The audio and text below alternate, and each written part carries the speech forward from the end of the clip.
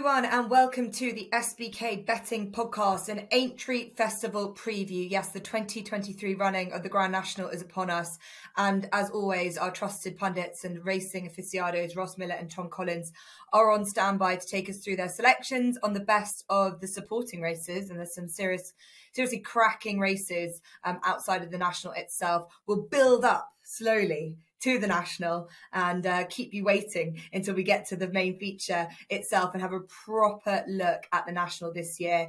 We're recording still a few days out from our final declarations, but I think we've got a pretty good idea of the runners and riders, potentially some changes with the riders, but definitely most undoubtedly the runners that we've got for the Grand National itself. There's an extra week in between Cheltenham and Aintree this year, which is likely to benefit all the trainers hoping to back horses up from one to the other. Many play by the rule not to back a horse who's run at Cheltenham and then trying again at Aintree. They're very different tracks, of course. Some have been saved though. Some horses are fresh for this meeting, and that's always very interesting as well. Ross, I'll just start with you. I love Aintree. It's a cracking track, and of course the National fences give that extra bit of edge with the National, the pinnacle. Has it been a successful betting meeting for you over the years? Generally it has, but largely because I tightened the purse strings fairly tight after Cheltenham with a view to this, and I think the extra week will certainly help trainers. I'm not sure it's going to help us punters, because I think it just adds that, you know, if you go by the hard fast rule, which I normally have done of just not following in from Cheltenham, that extra week just might make that not such a sort of a hard fast rule. So for me, it's definitely tread carefully, enjoy the racing, and sort of really tiptoe carefully with the staking of the bets. Yeah, and obviously the National itself is such a lottery. And I always think when you get to the National itself, no, there are no rules. You know, if you just like a horse by its name or its colours, like fair enough, go for it. Because anything can happen. It is a lot of luck involved. But we're going to get to that. We have got 3 days. We're going to start with a Thursday, and a pretty epic Thursday. It has to be said. We've got 4 Grade 1s. We're going to start with the Manifesto Novices Chase. It's the 2 mile 4 furlong contest. There is a small field, and we've got the declarations for Thursday now, so we know exactly who's going to turn up. And what about this? The Turners Novices Chase winner, Stage Star. We've got Banbridge, who was tipped up by Ross and TC on this pod for Cheltenham, but was a late non-runner in the Turners due to the soft ground. He gets his conditions, plus his form has been franked by El Fabiolo, who he was behind the last time winning the Arkle. We've got Saint-Ouen, who was third in the Arkle as well, and it's completed by Strawfran Jack and Visionarian. TC, Banbridge, have you been waiting patiently for him to come back now, or are you going to side against him? Yeah, well, they say in horse racing and sports punting in general, never chase your losses. Well, I'm chasing an anti-post bet that went straight in the bin after Banbridge was taken out of the Cheltenham Festival. I was really hopeful that he was going to run really well last month, in March at Cheltenham. But as you say, he was taken out. Now he's got his ideal conditions in a small field, which he relishes. I've got to go in again. It's going to be a loyalty bet, but also a head and heart decision at the same time, because I think this horse is just the best in the race anyway. As you've touched on, his form was franked by El Fabiolo, who romped home at Cheltenham. And in here, he's facing, yes, Stage Star, who won well at the festival, but at the same time, he's no El Fabiolo. The step back up in trip will suit Banbridge. He's going to get the freshest ground as well on Thursday. There is weather forecast for Thursday, Friday and Saturday intermittently, but as this is the opening race of the meeting, he's going to get fresh ground. So there's no worries there. My only doubt with Banbridge is that he was sent off 5-2 favourite in the Sefton at the Aintree Festival last year, and he completely bombed out. However, that came on the back of an unbelievable performance at Cheltenham. Maybe he was just, one, it was a quick turnaround. Maybe he bounced or ran flat. And that's not going to happen again because he didn't run at Cheltenham this year. Or two, maybe he didn't like the track. I'm hopeful that it's the first option there and that it was the quick turnaround that got him beat. If it was the track, then he'll probably lose here. But I've got to be with Banbridge. Yeah, it was the Sefton, wasn't it? And there was a big field. I'm just looking at what the comments with the trainer, Joseph O'Brien, after said that horse was unsuited by being crowded for room on a number of occasions. He is a horse that has done particularly well in small runner fields. We've seen him win 6 runner races before. And he probably just isn't still that quite straightforward. He's still like learning how to race. Potentially a year on his back, it might help him mentally as well. I just think, nice and fresh, ticks a lot of boxes. just looking at Stage Star, was that a tough race for him where he led all the way round? Paul Nicholls likes to hope and think that that extra week is definitely going to benefit him. Ross, do you like the two on the top of the market? You're looking elsewhere? I'm looking elsewhere. I do like Banbridge. I've just sort of looked at the weather forecast, and my forecast, which is normally pretty accurate, is saying it could be up to 25 mils of rain before Thursday on good to soft ground. I think that could send it the softer side of good to soft. And I take on board what TC says, and it's the first race, it'll be fresh ground.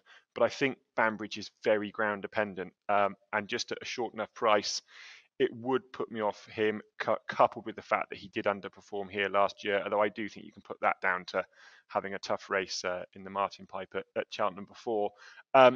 Stage Star, I just think he got the run of the race last time. I don't think that will happen with Banbridge, and I think Banbridge is going to be fresh. He's quite a free-going horse, so I could see Banbridge upsetting Stage Star. San Roy, I can't see this trip being for him. It doesn't look to me like he was crying out for further when he was sort of wilting away in the Arkle. So actually, at a big price, I'll chance Visionarian. He's got decent form on soft ground. He was a really good fifth in the Guinness Hurdle at the Galway Festival over 3 miles. He's won a Grade 3 over 2 mile 2, and he's got 2.25 lengths to find with San Roy from their meeting at Leopardstown over Christmas over 2 mile 1, where he was given quite an aggressive ride. I would expect to see him ridden a bit more conservatively here, given that there's a bit of pace in the race. He'll light the ground. He'll definitely stay. And I think there's a question mark over a couple in this as whether they will stay. So I'd take him at a big price against a couple of more fancied rivals. Yeah, he's definitely the outsider of the field, isn't he, Visionarian? But a nice case to be made for him there. I'm with TC with Banbridge. I think he's going to probably go off near a favourite. Obviously, a lot of respect for the Cheltenham Festival winner, but there's plenty of reasons to believe that the freshness of Banbridge and what might have been had he been, had he run at Cheltenham, he was definitely fancied, wasn't he? And Joseph O'Brien, he tends to get his horses right for this meeting. They tend to go well as well. So yeah, let's TC and I will be backing Banbridge for that opening contest and Visionarian for Ross. Okay, that's a very, very good way to start the Aintree Festival. The Juvenile Hurdle is also a good race. We saw an epic finish in this last year, and it's a slightly better betting heat than our previous contest with 11 runners declared. So got some each way value in here. And we've got, as expected, a Willie Mullins favourite in Zenta. Now, he was responsible for the first 3, was it the first 4 home in the Triumph Hurdle? And Zenta is the best of those that is going to appear in this. Despite her relative inexperience, she ran a massive race to finish 3rd. And unsurprising, really, especially with the sex allowance, that she's likely to go a favourite. Then you've got potentially the strongest opponent from our side of the seas. That's Bo Zenith. He's in there. Nuzret for Joseph O'Brien. He's already been over to the UK and put a lot of our better juveniles into one place. Scriptwriter is in here as well. He's on a bit of a recovery mission. Gravel, Perseus Way. There are horses, as we've said, we'll be talking about this for the majority of our preview, TC, that will be fresh, that won't have done Cheltenham. And I think especially if any kind of horse that might feel the effects of it would be a juvenile who's had a tough run in a big field, with very testing going conditions. I have to say, I thought Zenta was very visually impressive considering her inexperience. Would it concern you that this might come too soon in such the early stages of her career? I definitely think she's the horse to beat in here. And I'm just going to preface what I'm about to say with there is no bet and no pick in this race for me at this stage. And there probably won't be a bet on the day either. Juvenile hurdles generally aren't my bag unless I really fancy something, and I just don't in here. I think Zenta is the horse to beat. As you say, she ran a very good race behind Lossiemouth at Cheltenham. That Triumph Hurdle developed into a sprint in the closing stages. I can't remember who it was, but someone on Twitter put up sectionals over the course of the week, and the Triumph Hurdle was the quickest final 3 furlong sectional over the whole week. So it was a proper sprint. Zenta's obviously got a lot of speed, but maybe that flattered her slightly. That's a slight question mark there for me. And also, fillies just generally don't tend to win this race. They have done twice in the last 10 years. Apple's Jade back in 2016. Willie Mullins trained her, and Willie Mullins obviously is represented by Centre this time around. And Unique as well back in 2013 won, but that was a terrible renewal. So fillies generally don't win the race. You've got to factor that in. She's a short price. She's probably the horse to beat on that Triumph form, but at the same time, I am slightly concerned with the reasonably quick turnaround, 2 tough races, and that race at Cheltenham probably took a lot out of her. Other horses in here that I want to mention, Beau Zenith. I actually backed Antipost for the Triumph. He didn't end up going there. But he's an interesting horse if he bounces back to his French form, albeit Blood Destiny. The horse he beat that day has been disappointing the last twice. And then I was at Kempton for the Adonis when Nusrat won, beat Perseus Way that day, and Scriptwriter was miles back in the field.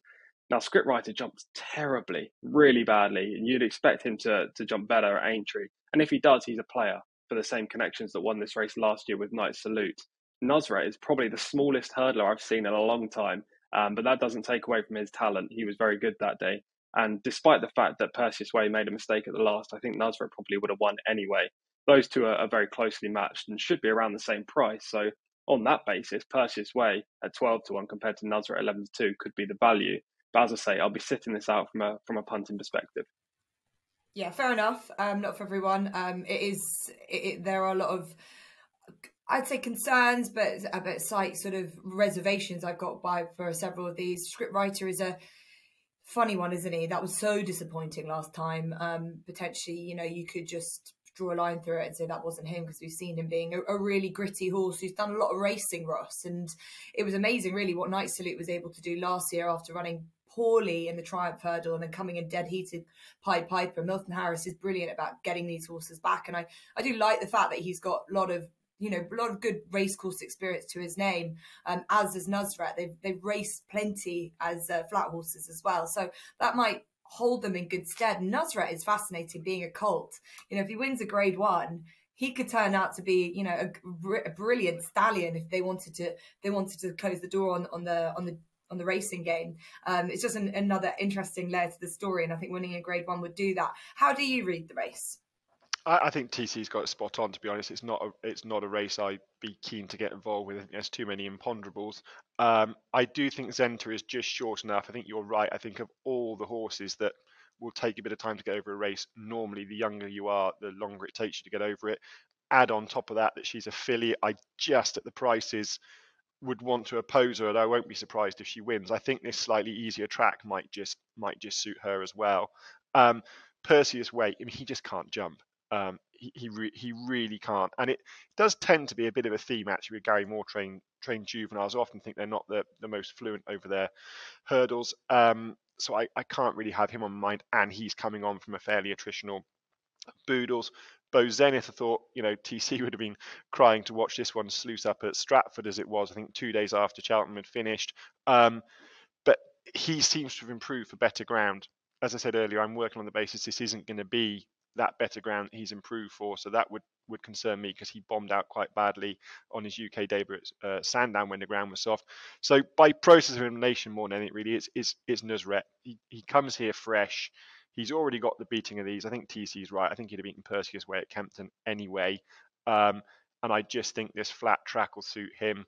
Arriving fresh, it's a decent enough price against a short price favourite that I've got questions against. So I probably would be the same with TC, sitting on my hands watching this. But in terms of advising a locally winner, I think he. Okay, Nusrat around about 11 to 2 or so for this juvenile race. Yeah, I think the more I think about it, the more I sort of talk myself out of Zenta. I did love what she did, and she was one of my horses to take away from the festival. But I just feel, if anything, I would have been very happy to have not seen her run again until next year and see her develop into a horse for next season. But, it is Willie Mullins. He does like to keep them going. And actually, I don't think he's going to have that many horses running at the Aintree. Obviously, he'll have them running, and he's got plenty for the Grand National. But in general, his Grade 1 horses, he doesn't have a huge amount turning up. A lot of them go to Punchestown, but I think he thinks that, he probably wants to split a lot of them up because they all finish together in the Triumph. So they think Zenta would have a good opportunity here. I like her, but I agree that her price probably is skinny enough. Greyvale interests me. She's another filly in the race. Now, she was subject to some questionable race riding in the listed fillies juvenile hurdle at Doncaster in January, which she won. Paddy Brennan caused all sorts of interference, which wasn't the best watch. He got 6 days, but fair to see the filly win, and I think she would have won regardless. She's still very green and far from the finished article, and the form isn't anything special either, but she is learning on the job, and she was much better in terms of her way that she went through the race when she won a similar event at Hunterston at the end of March. This is definitely a lot tougher. And she's out of just her own sex and in an open company. I wouldn't want her to be any shorter than 8 or 9 to 1, really. She's just in a race which I think is quite open. She could be an interesting contender here for Fergal O'Brien. So that's a look at the juvenile race, which is another of the grade 1s. Right, moving on, let's go to the Aintree Bowl, the 255 contest on Thursday, 3 mile, 1 furlong, and this is mouth-watering. 6 have been declared. We have a fantastic Gold Cup runner-up in the shape of Brave Man's Game, and then we've got 3 who are also in the race, 2 that ran brilliant races without actually finishing in A Plus Tard, who was pulled up after being impeded when a hoist and yaw came down. They're in the field, and we've also got the 3rd place horse Conflated as well. Throw in the Ryanair runner-up, Shishkin plus Galore. This is cracking. I'm really looking forward to this race. Plenty that we can throw in around. I suppose, as we've said, we've touched on, we've got these horses, whether a lot would have taken out of them the runs at Cheltenham. But essentially here, you've got horses that have all turned up in one shape or form at Cheltenham. So there's nothing fresh. Who do you think, Ross, of all of these is going to come into this with the best sort of prep in from those runs at Cheltenham? I mean, this is a really exciting race and a really interesting race to try and pick apart. It breaks my heart and it really does actually to not tip Shishkin and not be fully in his camp.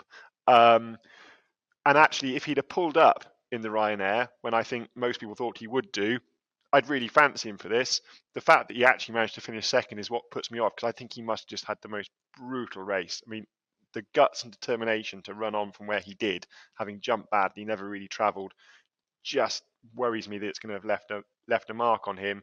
So from a very analytical point of view, not always my my MO, I just can't be advising him. Brave Man's Game definitely had a hard race in the Gold Cup. And I think we saw yesterday with Royal Pagaille, who never really got involved in the Gold Cup, but he barely raised a gallop, I didn't think, yesterday in the Irish Grand National. So I think Gold Cup form is something I'm looking to avoid. So Brave Man's Game can scratch him off. Hoyson fell perhaps before he'd really got to the bottom of his reserves, but Derek Fox is missing and Brian Hughes takes over. Perhaps a bit mean to say this about a champion jockey, but I just don't see a Hoyson and Brian Hughes as a match. Although I think we have to say that Lucinda Russell and Peter Scudamore would know the horse better than me, and they've clearly gone and chosen the jockey they want. But Derek Fox rides with a very long length of leg. Hoyson rolls around. He looks like a big old boat to try and control. Using your legs is quite important. Brian Hughes rides a bit more like a flat jockey. I just don't see that working out. Conflated as a horse I just don't like. So that leaves me with A Plus Tard, who got hampered and pulled up perhaps before he got to the bottom of his reserves. And I did think he showed enough to suggest that he wasn't completely done with the game after his sort of bomb out at Haydock back in the autumn. He jumped, he travelled, he got hampered, his race was gone from there. He was always on the back foot, was never going to get back into it. He's got to prove that he likes Aintree. But he's a classy horse, and if he's anywhere near his best, he's going to beat these. Okay, fair enough. Look, there is, I think, so much to be said for A Plus Tard. I was a fan ahead of the Gold Cup. I thought he was looking like the old A Plus Tard, which we know loves coming back to Cheltenham, and he's run so well there before.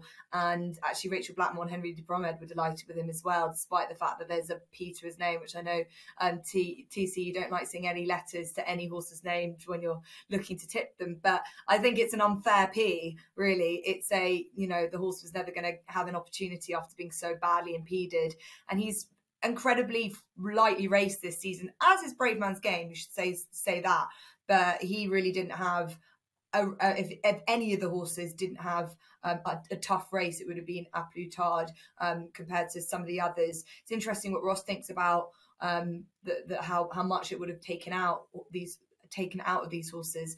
The Gold Cup looked like one of the best that we've seen for a long time. would you rather be with a horse that's come out of a Gold Cup or Ryanair, like the likes of Galore and Shishkin? It's a very tricky race, I think, just to assess in general, just not because you're comparing the two races, but also comparing how they ran at Cheltenham. You've got some horses that didn't perform at all, e.g. didn't finish the race, A Plus Tard at Hoyt-Seigneur. You've got some horses that had extremely hard races. I completely agree with Ross on Shishkin and Brave Man's Game. And then you've got other horses in here, Conflated, who I think still open to further improvement, and Garlaw, who's just not good enough. So it's a very difficult race to assess. And that's why the market is so wide open for a small field. Shishkin, I thought there'd be blinkers for this race, and there aren't. I thought the tongue tie would stay on, and it hasn't. The tongue tie's off. So there are 2 question marks there with him.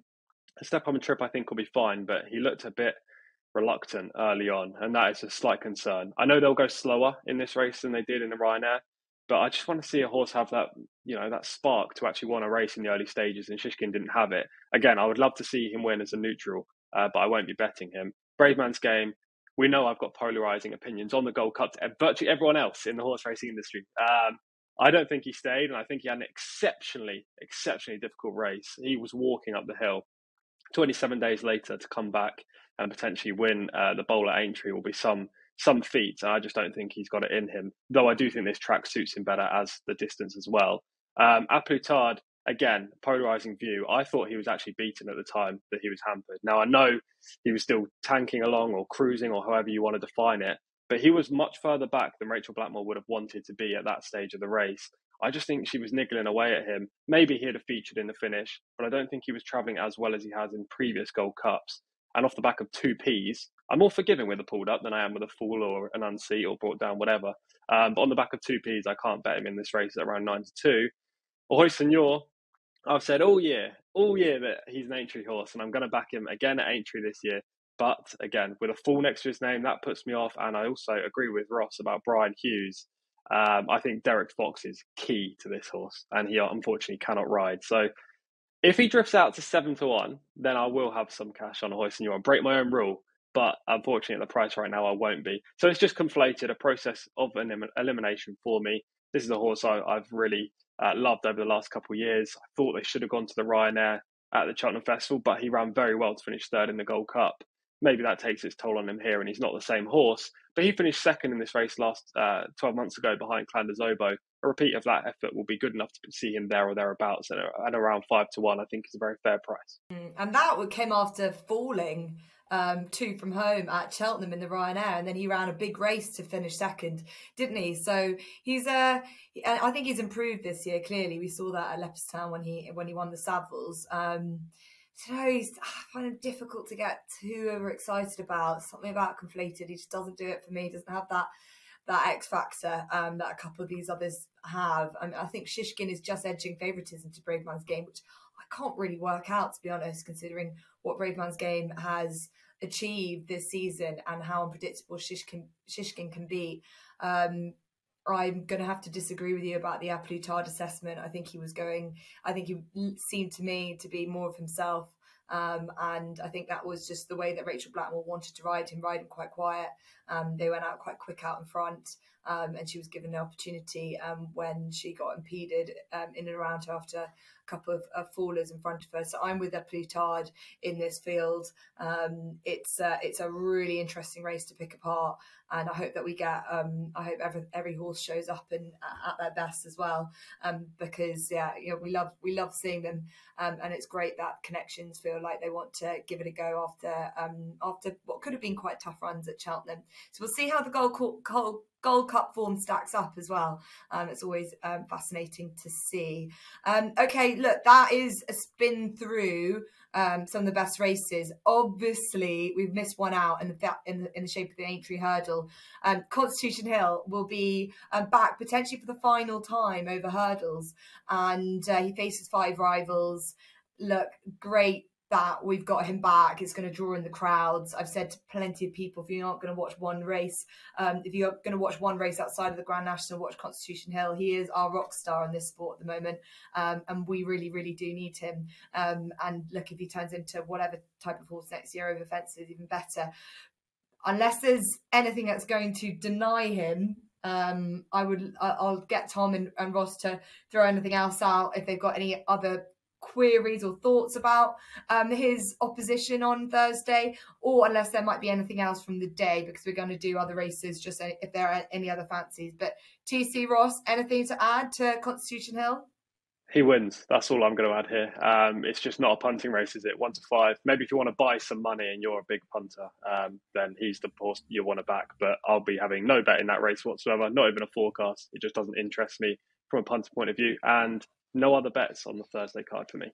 Okay, well, Ross, maybe, unless you don't think he's going to do it, maybe how far he wins by in this field? He'll win by 10 lengths or more. I'm sure there's a bet for that around. Like he did it without having to think, really, bar the fact that he sort of made everyone jump a little bit at that last hurdle. He's going to be an easier jumping display, you like to think, at Aintree anyway. But that's Constitution Hill. What a breathtaking day's racing we have on the Thursday at Aintree. Okay, we'll move on to Friday. We'll start with the Mildmay Novices Chase. As I mentioned, we do have declarations for the Thursday. We still are just got the 5-day entry list for everything else from Friday and Saturday. So there's still a bit of guessing. And it's interesting with this race, the Mildmay Novices Chase, because at the top of the betting as it stands, you've got 2 horses owned by the same people, but different trainers, whether they'll be happy to take each other on. That's Jerry Colomb and Journey With Me, both owned by Rob Core. They're at the top of the betting here. We know that Stage Star, who's entered in this race, doesn't go. We've got the likes of Bron, who was 3rd in the Brown Advisory. And then there are some other horses in here that didn't go to Cheltenham. So still slight uncertainties, Ross, I suppose. Is there something in here that is really standing out to you? No, it's a race that by the time myself and TC do our short pods, I'll have more of a clear idea on. I'd be against Jerry Colomb, and that's not just because I like winding you up. I mean, I think he did every single ounce of the stamina test that the Browns was. I didn't think his jumping was anywhere near good enough. I thought he jumped up in the air rather than across his fences, so I'd be opposing him. City Chief is just a horse that's interested me all season. He's been good to me so far this season. He's got to step up to get to this level, but he arrives here fresh. He jumps well. He stays very well. I just thought he was interesting. And then just one a little bit further down the list, Whistle in the Dark for Laura Morgan. He's got bags to find, but he's won over 2 mile 2. He's won over 2 mile 5. She really did improve not long till May. He looks like this horse got a similar profile. You know, she went to the Cheltenham Festival, sort of people thinking that she was perhaps overstepping her grade, and proved that to be far from the point. If he's declared, he's a horse that would perhaps just interest me at a big price. Yeah, a fair play to her. She probably thinks, look, if not long till May can take his chances, why not others? She sees at home their homework and how they perform with each other. So yeah, Laura Morgan, the trainer, I have so much time and respect for. So fair play to her. I like to hope that Whistle in the Dark does take up his chances in this field. TC, then fair enough, and must plug the daily podcast that you will be doing, where you have a better knowing and understanding of who's going to be running in these races, and also we'll also know how some of the Cheltenham form is beginning to materialize a little bit as well. Is there anything in here that you want to just choose, and what do you make of Jerry Colomb? Do you think I'd be mad to keep the faith? Well, before I get into this race, I cannot believe what I'm hearing. Firstly, Ross has not put up Thunder Rock, which is an absolute shock to me because he's done it in every race this year, literally every race this year. Secondly, I've seen your selections, Jess, and you're not putting up Jerry Colomb. So what is going on? Are we living in the same world? I don't know what's happened. But what I will say is this race at the moment isn't a punting play for me. When we get around to the daily pods, and as Ross and Jess have touched on there, they'll be running every single day for the day ahead at Aintree. So check them out on our YouTube coming up this week. But when we get around to that, we'll have a greater idea of who's going to run. But if I was to put forward a horse, it would just be Jerry Colomb because I think he's the horse to beat. Now, I stick by the fact that I think he's very slow. He's a Gold Cup horse for the future. The race planning has been fantastic from Gordon Elliott throughout his career. But I actually thought he ran okay at Cheltenham, probably better than I expected. His finishing effort up the hill was really good. His jumping, as Ross said, wasn't great, but I don't think it was horrific. And because I think he's got such a talent advantage over the majority of these horses in the field, he would just have to be the play, especially if the rain gets in the ground on Thursday and Friday. Just looking at the others in here, Journey With Me is a horse I used to really love. when he was a novice hurdler. I've just gone off him a little bit since. I don't know. I don't think he's as talented as I thought he was, and that kind of leaves me a bit sad with Journey with Me, because I thought he could be the next big thing. Bron, Jerry Colombe has the beating of him from a race back in November, and the old guard, the older horses in this race, I just don't think are good enough. So Jerry Colombe would be the tentative play at this point, but I cannot believe your selections. That's why I asked you, do you think I'm mad? But for I'm assuming that you're going to say yes, you're mad. Do not go follow. Do not keep faith. It's not that I have lost the faith. I just think that race would have taken a lot out of him. It was such a bizarre viewing spectacle. If you're a Jerry Colombe fan, you were just devastated. Coming a couple of fences to go, thinking, what is going on here? This is not the Jerry Colombe I've seen. And then out of nowhere, he sprout wings again. I don't know what it was. I don't know if he was loving life at Cheltenham. I don't know if he was given not a positive enough ride. I don't know what it was, but it was, as much as I love seeing him trying to get back to the winner that day in the Real Wacker and only coming down by a short head, I just think that, as we've said, if any race is going to take something out of a horse, it would have been that. That climbing up the hill after being so laboured early on.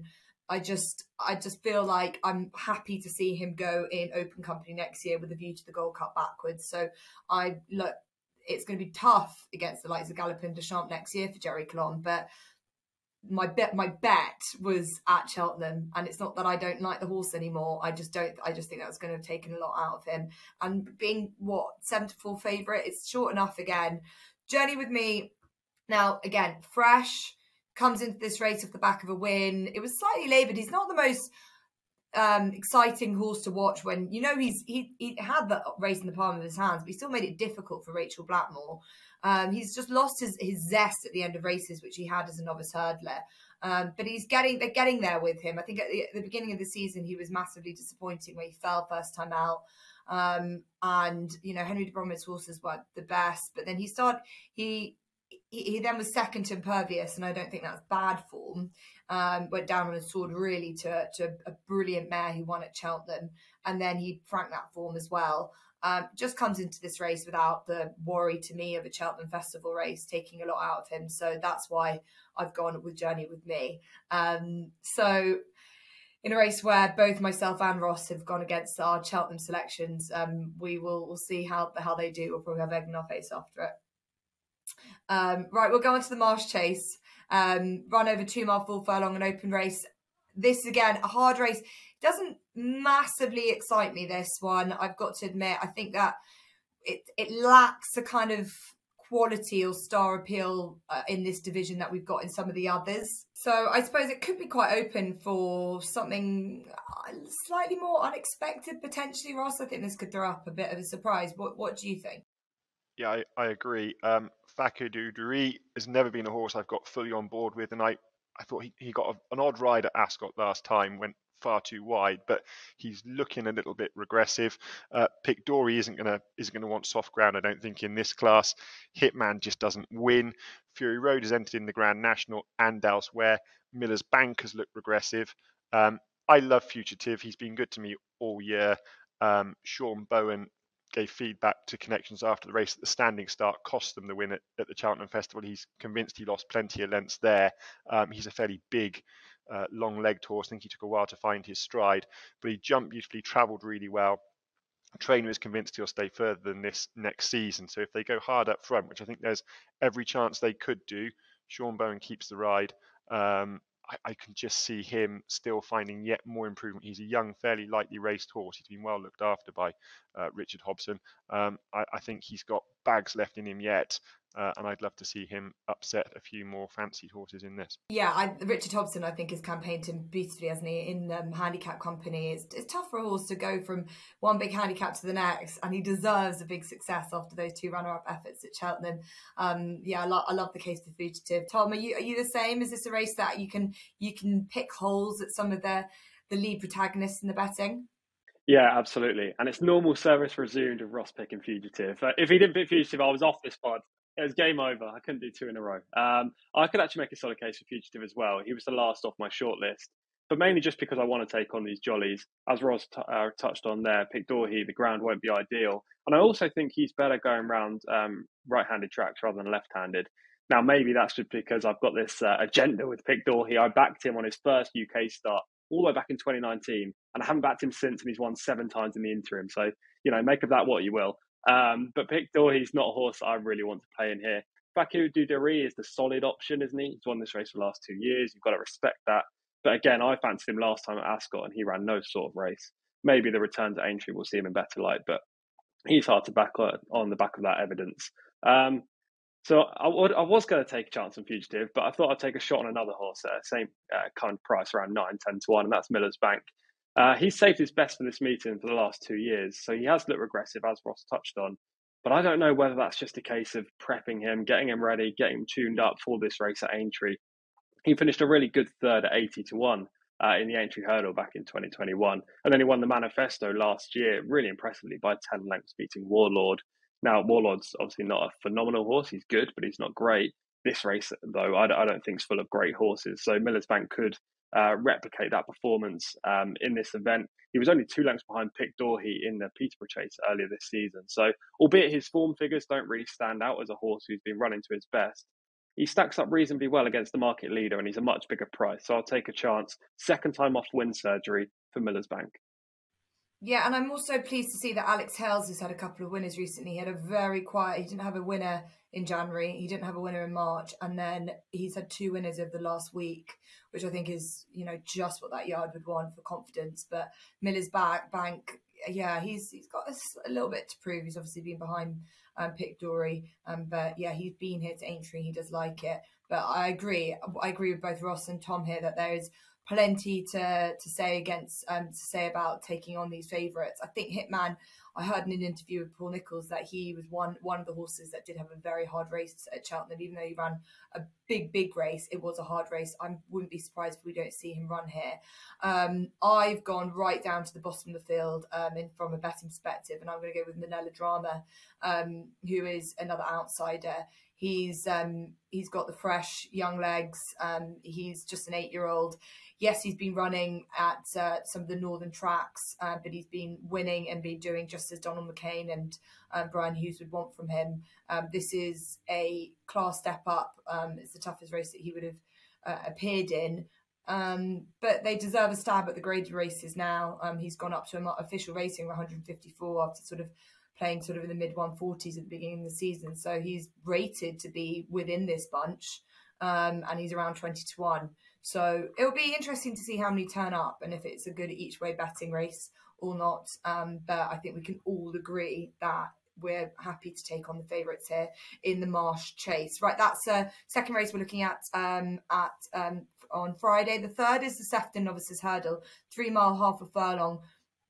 Is the trip. This is a race where Hermes Allen, who ultimately disappointed at Cheltenham in the Ballymore, he is stepping up in trip to this 3 mile, half a furlong distance. You've got some other interesting contenders in here as well that are slightly more unexposed than you could say this likely favourite Hermes Allen is in that they've sort of slowly been making their presence known in this division and now stepping into graded company. Absolute Notions didn't go to Cheltenham but ran very well second on the Dublin Racing Festival. You've got a Rocco who's winner of the Martin Pipe in here as well, and the likes of the Carpenter for Nicky Henderson, who's just a really fascinating contender, and he's shown to be a pretty classy operator but has to step up again. We said, Ross, that if the juveniles, you don't want a juvenile to have had a hard race at Cheltenham. I suppose it's the same for a staying novice, because it's going to take out a lot of them at a young age over a staying trip on soft ground. An intermediate type novice is similar for the likes of Hermes Allen. What did you make of that run? Because Harry Cobden was very critical about the way that the tactics played out in and around him, and he wasn't best pleased with it all. Can you forgive him? Do you think that he's the class angle in here? Harry Cobden for whinging, or Hermes Allen? Harry Cobden for whinging, yeah, of course I can, because I think in the heat of the moment you sort of say things that you perhaps don't fully think through. But I do think it was a daft comment, because he could have just gone on. Because the horse has gone on and been made plenty of use of in his races prior to that. Of all the horses coming out of the Cheltenham Festival, I kind of could forgive Hermes Allen. I can see him winning this. I think he's definitely got this in his range, and I think he can perhaps dominate things from the front. I think that's what got him beat at Cheltenham, was he sort of got muddled around with, and it was a fairly moderate ride, I think. And I suppose Harry Cobden was brilliant on the second 2 days. I don't think he was great on the first 2 days. So I can see it. I've got to stick with the Rocco though. I mean, I thought he was really impressive to win the Martin Pipe at Cheltenham.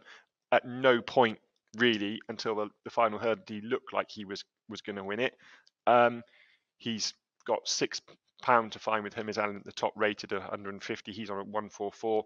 I think there's every chance that this extra trip can bring about more improvement. I think he's a really exciting horse going forward. I think 3 Mile will be his trip. There is a concern, obviously, that he probably had a heavy enough race because he was off the bridle from a long way out. So he'd have been, running with the petrol gauge to empty at the end, I would imagine. But I just really like him. I think he's uncomplicated. If this is a big field, he's already proven he can handle a big field. I think he's got bags going for him, and I'll stick with him. Yeah, he definitely saved me at the end of the Cheltenham Festival after quite a difficult couple of days in between the Tuesday. And yeah, brilliant performance. And Aidan Kelly said when he got off that this horse is an out and out stayer. I'm really looking forward to seeing him jumping a fence. Actually, there's a lot to like about Rocco. Last race at Cheltenham, if anything, when you get right to the end of that after a bit of an attritional run, they'll be hoping that hasn't taken too much out of that 5-year-old as well. Tom, what do you make of some of the horses in this field that kind of have just only a couple of runs to their name? Do you think there are anything in here that could sort of raise the bar even higher in this kind of race? Yeah, I think there are, but at the same time, I think it's really difficult to cross-compare these form lines. I mean, Aroko's running in a handicap hurdle. You've got Hermes Ellen in the Ballymore. You've got loads of different horses coming in from different races, and I think it's super difficult to compare them. Generally, in races of this nature, you can find value because it's hard to compare horses, but I found it difficult here. So there's no pick, I'm afraid, in this race. I would generally, though, like horses that are fresh. However, Absolute Notions and Maximilian, who are the highest up in the market, that missed Cheltenham, I just don't like either. So it's really difficult to come down on a horse. If I had to give you one name at this point in time, it would be Mufasa, a huge each way price. But he has to improve plenty on figures to even contend. So yeah, I'll sit this one out, Jess. Okay, no problem. Well, we did have a 66-1 winner of this race a couple of years ago, who turned into none other than Ahoy Senor. So we've seen big price winners of this race. He'd only had a couple of wins in maiden company that for Lucinda Russell. I was really taken by the Carpenter when I saw him win at Newbury. I was there that day. I don't think he beat a huge amount, but I think he's the kind of horse that Nico de Boinville does really well with. He sort of smuggles him in, keeps him quiet. He's a 7-year-old and has only done a very small amount of racing. He's only ran 3 times. He's clearly had plenty of issues, but they're getting the best out of him now. It's quite a quick turnaround from the end of March when he won at Newbury. I think he would want a bit of rain as well, but I'm really interested to see him run over this trip. He'll be stepping up by another half a mile, and yeah, I like the way he goes. I hope that he's a bit of each way value around the 7-1 chance. So that's the Carpenter in the second novices hurdle. Right, we've got the Topham over the national fences on the Friday, and we've got plenty of other races as well. Ross, do you have anything else? Any other fancies that you want to throw in for Friday? Yeah, in the Topham, final orders for Gavin Cromwell really interest me. He ran an amazing race at Cheltenham, got completely outpaced the whole way round, was never going to be sighted, and then absolutely flew home to finish 5th in the Grand Annual. I think he's still got scope off this mark of 150. He's perhaps not in years gone by the sort of jumper you would look for the entry fences, but I think it's fairly agreed now that actually a low slick jumper can get away with that style of entry now. He's definitely in that mould. I think he's a really talented horse. This extra trip is going to suit him. The long run in from the back of the last will really suit him. Gavin Cromwell, Keith Donoghue riding. Keith Donoghue, I think, is a really good rider of a fence. So he's well on my radar for the Topham. Okay, brilliant. Thank you. Love the Topham. Great race. Tom, anything that you would like to add in as well for Friday? Yeah, just one, and that's Picard in the 220. It's a 2 mile, 4 furlong handicap hurdle. Now, this selection generally relies on how much rain falls at Aintree this week. If there's bucket loads and it's soft ground, verging on heavy, then I don't want to be having any part of Picard. But if it's on the good side of soft, then Picard will be a very interesting horse in the 220 on Friday. He also has entries in a couple of the Grade 1 novice hurdles as well, and an apprentice handicap hurdle over shorter. But I think this looks the best spot for him. He's a 6-year-old. He ran well against the likes of Nappers Hill and John Bond last year. Returned with an impressive win at Chepstow in a race that's produced 5 subsequent winners at the start of this season. Then the ground went completely against him, as I've touched on. Doesn't want soft ground. Went against him at Newbury and then at Cheltenham, albeit he ran very well there to finish third. And then I like the way he put away Henri II last time out. Aintree's always been suggested as his target. He's going to love this track. He's very well treated off 132. It's just whether he gets his ground. Okay, I'm actually going to take you on in the same race, but I'm tentative because my selection, Blenkinsop, has got 4 different entries, but I think the race that's sort of made for him is the 2 mile, 4 furlong handicap hurdle on Friday, because he's been doing all his racing over that intermediate trip. He's got entries in the Sefton, the Grade 1 that day. He's also got entries in the 3 mile handicap hurdle on the Saturday, and the Mersey novices hurdle over 2 mile, 4 furlong on the Grade 1. So they could give a Grade 1 a go, but I think the Henry Daly team believe that off a rating of 131, he's still probably got a decent enough handicap mark to go to a handicap. He's gone shot up in the ratings. He began life in a handicap off 104, but he's been nothing short but pretty flawless in his displays in his 4 races this season.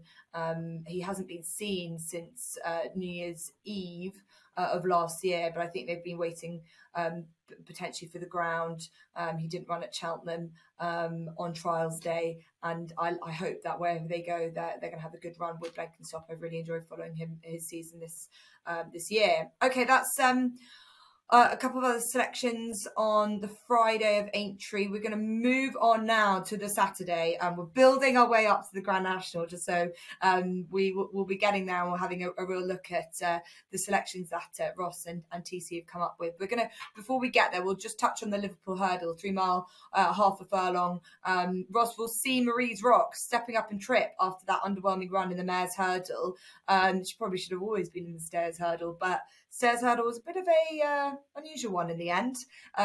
We've got Tiopu, who was 3rd place in that Stairs. He's in it, as well as the Stairs Hurdle winner, Sada Burley, who won this race last year. It's interesting. I find it interesting that Marie's Rock is favourite, considering how poorly she ran last time. Yeah, but the Mares race was a muddly race as well. I'm not sure if Nico looked back over Cheltenham, he'd have that rated particularly high in terms of rides he gave a horse, and it just proves that can happen. The Stayers division, probably for the last 2 seasons now, it's just an absolute muddle. I think you probably would have as much chance of finding a winner if you just threw a dart at a dartboard, to be honest. It's certainly not a division I feel I've got any real grasp on. Time Hill, I think, is interesting in that he's clearly got bags of ability. He can't jump. He got away with it at Kempton. It was never any more than that. And I think that was almost a bit of a shame, because I think he'd have had a chance in the Stayers Hurdle, but because he won at Kempton, they sort of felt inclined to continue with a horse I think they know doesn't jump, and went to the Browns. If he bounces back to anywhere near his best hurdling form from last season, I think he'll go really close. But it's a race I will try and dig down into more detail on the Friday pod with TC. But at the moment, I'm really not at all keen on anything.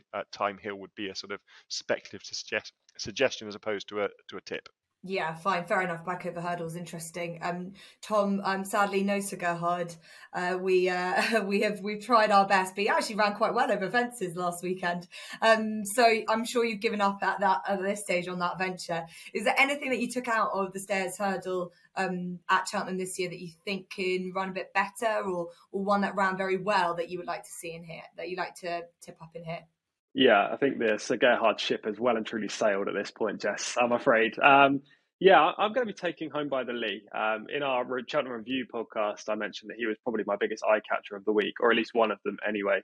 Now, I presume he runs here. The fact he's drifted from 6-1 to 8-1 in the last couple of days is a slight worry in that regard. But I've seen nothing from connections saying they're going to be bypassing the event. So I assume he goes here. And if so, 8-1, I believe, is a phenomenal price. He ran as good as anything, in my opinion, in the stairs hurdle. Made a woeful mistake, absolutely terrible mistake at the sixth hurdle, completely lost his back end, lost 4 positions in the race, was ridden away. And for many horses, that would be the end. They'll be pulled up or they just wouldn't feature. But he refound his stride, rallied up the hill, and was only beaten 3 3/4 lengths at the line. Now, as I touched on in an article I wrote after the Cheltenham Festival, T Hoopu is the horse that plenty of people will take out of the race as the obvious eye catcher. He was the horse that made ground from the back, whereas all the other protagonists at the finish, apart from Cider Burley, obviously, were bang in the firing line from the outset. So Tihupu is the obvious one, and I think he'll probably go off favourite actually in this race. But I think Home by the Lee ran actually the best race in the stayers. I thought he was the horse that, if he didn't make that mistake early on, I think he might have gone very, very close, if not winning. So 8-1, I think is a brilliant price. Actually, one of my better bets of Aintree if he goes here. So I'll definitely be taking Home by the Lee. Okay, yeah, Home by the Lee probably didn't run his race, did he, in the stairs? So yeah, interesting selection there. I think Champ has been laid out for this race. Like, they didn't go to Cheltenham for a reason. Yes, he can be a bit of an enigma, but he needs to be fresh, and he will just be like that. In a race where I agree with Ross, you could throw anything, a dart at this, and you probably have a case to be made for them. But Champ being fresh, I just probably just edges it for me in a race where I don't have a massive opinion. So we'll put the Liverpool hurdle to one side and we'll crack on to the Grand National. As Tom and Ross have said, they're going to do their daily podcast where they can have a real look at these, especially when we have a full set of runners and riders. But I think at this stage we'll discuss a couple of the lead protagonists from a betting perspective, and also go into depth into any other horses that in this race that really takes a fancy from an anti-post position. So let's talk about the lead players in this race, as they, I think, as they should do to be favourites for a Grand National, have extremely attractive profiles. And you've got to say that Corrick Rambler, who heads it at the moment, with Derek Fox looking, you like to hope he's going to be okay to stay on board his horse who he rides so well. And he's been the making of this horse, I believe, as well, especially the last 2 Ultimas. Corrick Rambler is £10 well in for this race after winning that Ultima, and he heads the betting. You've then got Noble Yates, last year's winner. He's in here off a much higher mark, but he's been laid out for this race, and he showed his class and how good he is in graded events, especially running a fine race to finish 4th in the Gold Cup. And then you've got Delta Work, the winner of the cross country. He's got a big weight himself, but ran a fine race in this to finish 3rd last year. You've got a Cheltenham Festival winner in Gaia de Menil. You've got Mr. Incredible, who ran another very eye-catching race in the Kim Muir at Cheltenham. So those are some of our lead protagonists, I would say. Maybe Ross, let's talk about Corrick Rambler. There must be a massive case for him. But you've got to be a brave person to go for a favourite in this race and be really confident. Despite that £10 weight pull that he essentially does have off the back of the Ultima. I'm not sure I agree about the favourite. I mean, Tiger Roll was a fairly short price favourite, and I thought he had outstanding credentials for the race because everything about his run style suits this race. I think firstly you've got to really, really hope that Derek Fox is going to be back ready for this on Saturday. Now, jockeys are different breed, but the fact that he's working on 48 hours to recover from a shoulder injury, to most mortal people would seem like a fairly narrow window. To a jockey, it's like having an extra month. So he should be fine. I think if Derek Fox is not on board, you've got a big problem, because I think this horse is clearly quirky, clearly takes a bit of knowing, and Derek Fox knows him very well. But I just don't see this horse's run starts setting up for a Grand National, albeit he's £10 well in, but Cloth Cap was, I think, £12 well in 3 years ago, and he couldn't convert. He's going to be ridden cold, so he's got to have luck in that nothing's going to roll on the floor in front of him and bring him down. But the bigger concern for me is the angle and distance from the back of the last to the line. He's got to negotiate the elbow. Well, he looked pretty hard to steer at Cheltenham, which is pretty much a straight run. and it's a very long run from the last to the line. So Derek Fox has got to deliver him halfway up, well, between the elbow and the line, really, in an ideal world. I think that takes the world of doing. Derek Fox is very talented, but if he delivers him like that, it's ride of the season nailed in the coffin, and he's probably already got one contender from Cheltenham.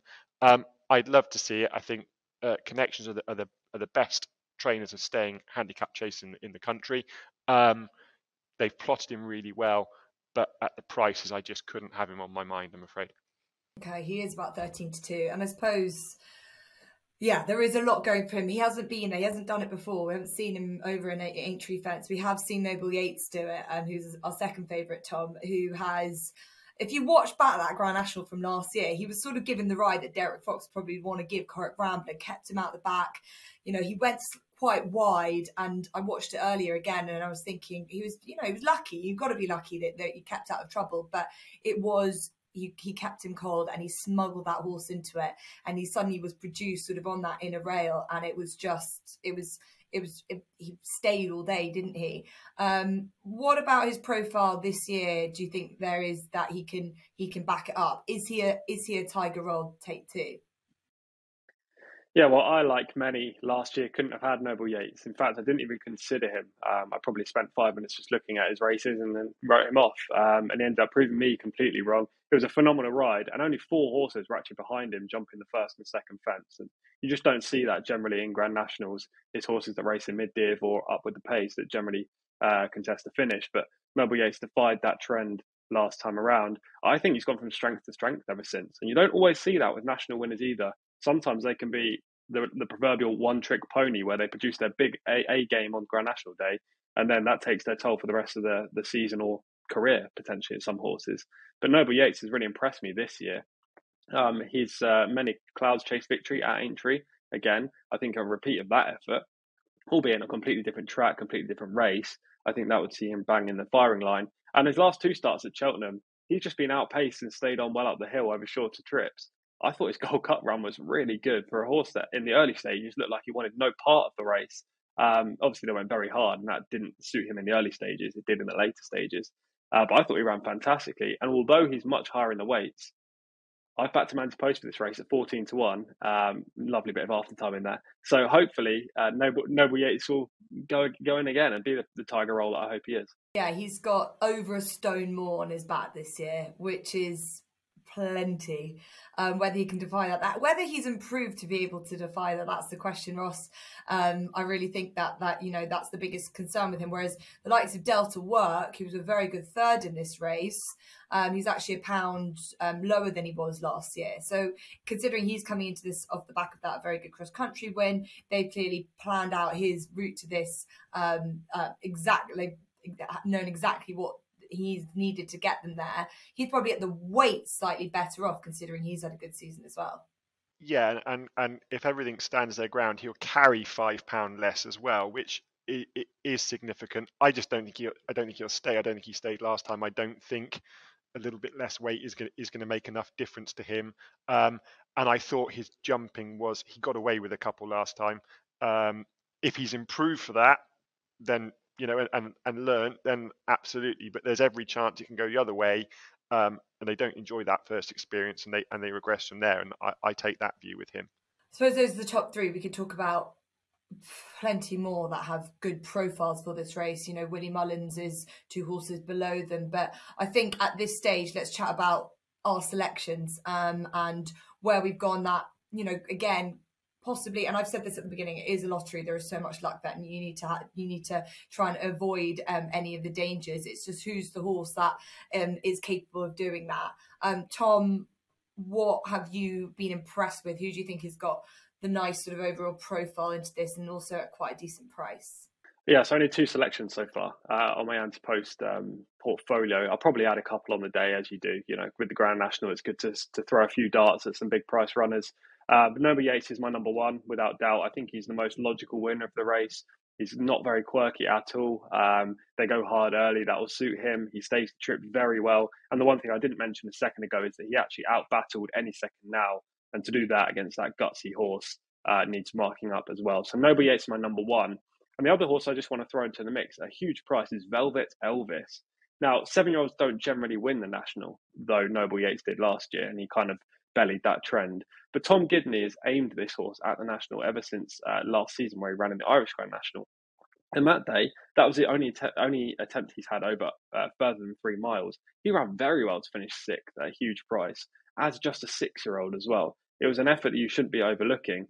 This year, he's been tipping away, won a couple of races, and then last time out in the Webster Cup over a really inadequate trip for Velvet Elvis, he finished 7 lengths behind Any Second Now. Now, that form obviously ties in nicely with this race because Any Second Now has history in the Grand National, and he'll go into this year's renewal as one of the leading fancies. He only got £3 off Any Second Now that day. In the National, he'll get a £17 swing in his favour, which definitely suits him. He jumps well, he travels nicely, he'll be up in the vanguard early on. And I think at 40, 50 to 1, Velvet Elvis has got an each way chance. Okay, why not? I mean, all I know about Velvet Elvis, was just sort of refreshing my memory on him, is that he can be a bit of a front runner, and I'm not sure necessarily you want to be too exuberant for something like a National. So be interested to see how they ride the horse. But he's 40 to 1. You can't really go wrong with a horse of that class. Definitely, he's been showing up in some good races as they prep him for the big one. Ross, how's your anti-post selections? How have you found coming down on an anti-post horse for this race? Because obviously, year after year, you're looking for something with a little bit of value, I'd imagine. But it's become about class, hasn't it? It's become about these it's not about this old-fashioned chasers anymore. It's about who's been prepped in and who's had just about the right amount of match practice without winning too much to have the right weight to pull off a national victory. Yeah, so my one and only anti-post bet before the last week was Our Power at a bigger price because he wasn't guaranteed to get in. We did the Ultimate Pod back in October, early November, and he just won at Ascot, and I said he was bang on my radar for the Coral Trophy, and I thought he was a horse that would step forward. When I said that, I sort of had the Scottish National in mind. I didn't think he'd get up into the weights as he has done. He missed the Coral Trophy through a small injury. Sam Thomas's yard were then out of sorts through the winter. He returned at Kempton, ran a really good race over 3 miles there, needed every yard of that. He's a really nice, economical, measured jumper. He looks an uncomplicated ride. Sam Twiston-Davies is going to take the ride. He's got good form round Aintree. I mean, even going back to his amateur days when he was on Hello Bud. I think this has got a nice profile, nice racing weight. He's guaranteed a run now. Sam Thomas, I think, is very good at targeting races. I think he's definitely come in under the radar because he's not run a lot this winter. I don't think that is entirely by design. But it might just play to his hands. And then looking this last week, two that I like at bigger prices. The Big Dog is a horse I've always had plenty of time for. I was really keen on him for the Welsh National, and they went and decided to win the Troy Town, and he carried lumps of weight in the Welsh National and still finished third. Ran a really, really good race, and then tipped up in the Irish Gold Cup last time. And I'm not for a second saying he was going to stick on and win that, but he was far from done with. And surely the biggest concern in a race of that grade was whether he'd actually have the speed to lay up early, and he did that comfortably enough. Tipped up, wouldn't have had a hard race there.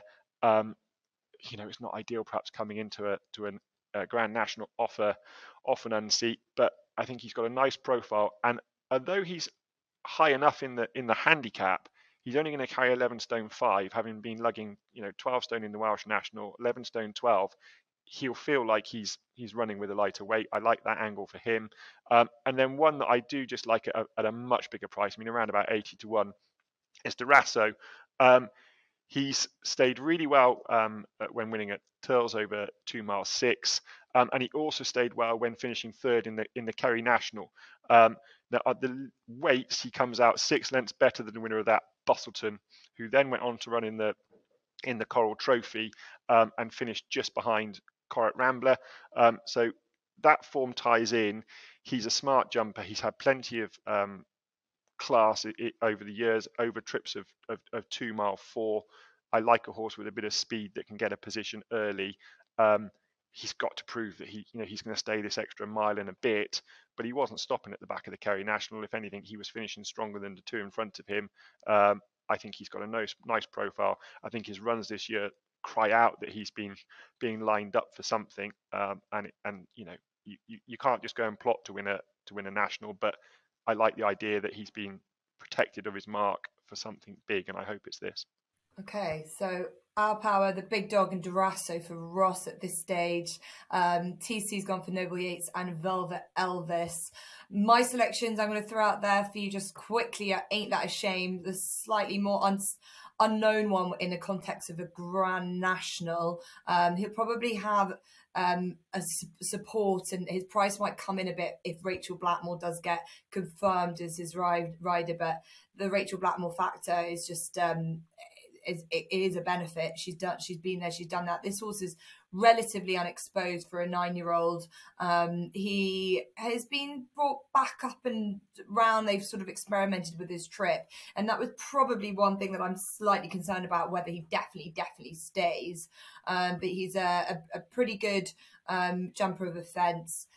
He has, I think it will be interesting to see him coming around Aintree.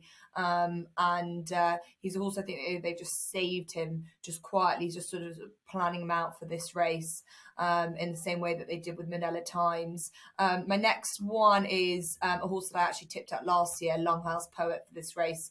And he was quite exuberant, I thought, in the national last year, where he ran a very good race. He was 6th, but I think Darragh O'Keefe would have probably, he was using a lot of him out, sort of nearly out in the front of the race. I think you do want to be in a more of a mid-division position and get smuggled into it. He comes into the race this year off the back of a pretty good campaign. He was a good winner last time out, and he's definitely is a good stayer at this race as well. I think they might just ride him a little bit differently, or try and conserve his energy just that little bit this time around. And then the third horse I'm going to throw out there is Dunboyne, who I think they've just worked out that he's a stayer. He was a brilliant second in Thyestes, just beaten, just couldn't manage to get to Cathy Selected. Then around a very good race, finished 4th at Cheltenham, where he was held up. They've essentially worked out that he's a stayer and that he needs to be held up, and that's the kind of characteristics I like to see in a national.